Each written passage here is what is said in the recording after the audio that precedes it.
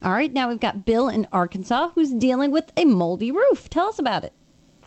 I live in Arkansas, North Arkansas, and my shingles, asphaltic shingles, keep accumulating a mildew. Fungus growth is what it's referred to sometimes. I wonder if you have a good solution or good remedy. Well, first of all, is your roof covered by trees? Is it fairly shady? No, it's very well. Since we had our ice storm, lost a lot of limbs. It's exposed totally now.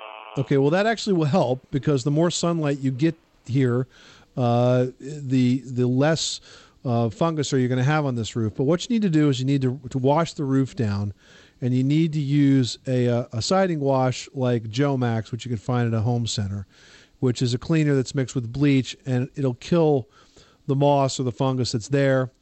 Let it sit for a while, and then you wash it off. And then once it's washed off, what I want you to do is to add some copper strips to the ridge. And you could do this with a copper ridge vent or simply using copper flashing. Wrap it right across the ridge of the roof, because as it rains, the rain will strike that copper and release some of the metal, and then acts as a mildicide as well and washes the roof as it comes down.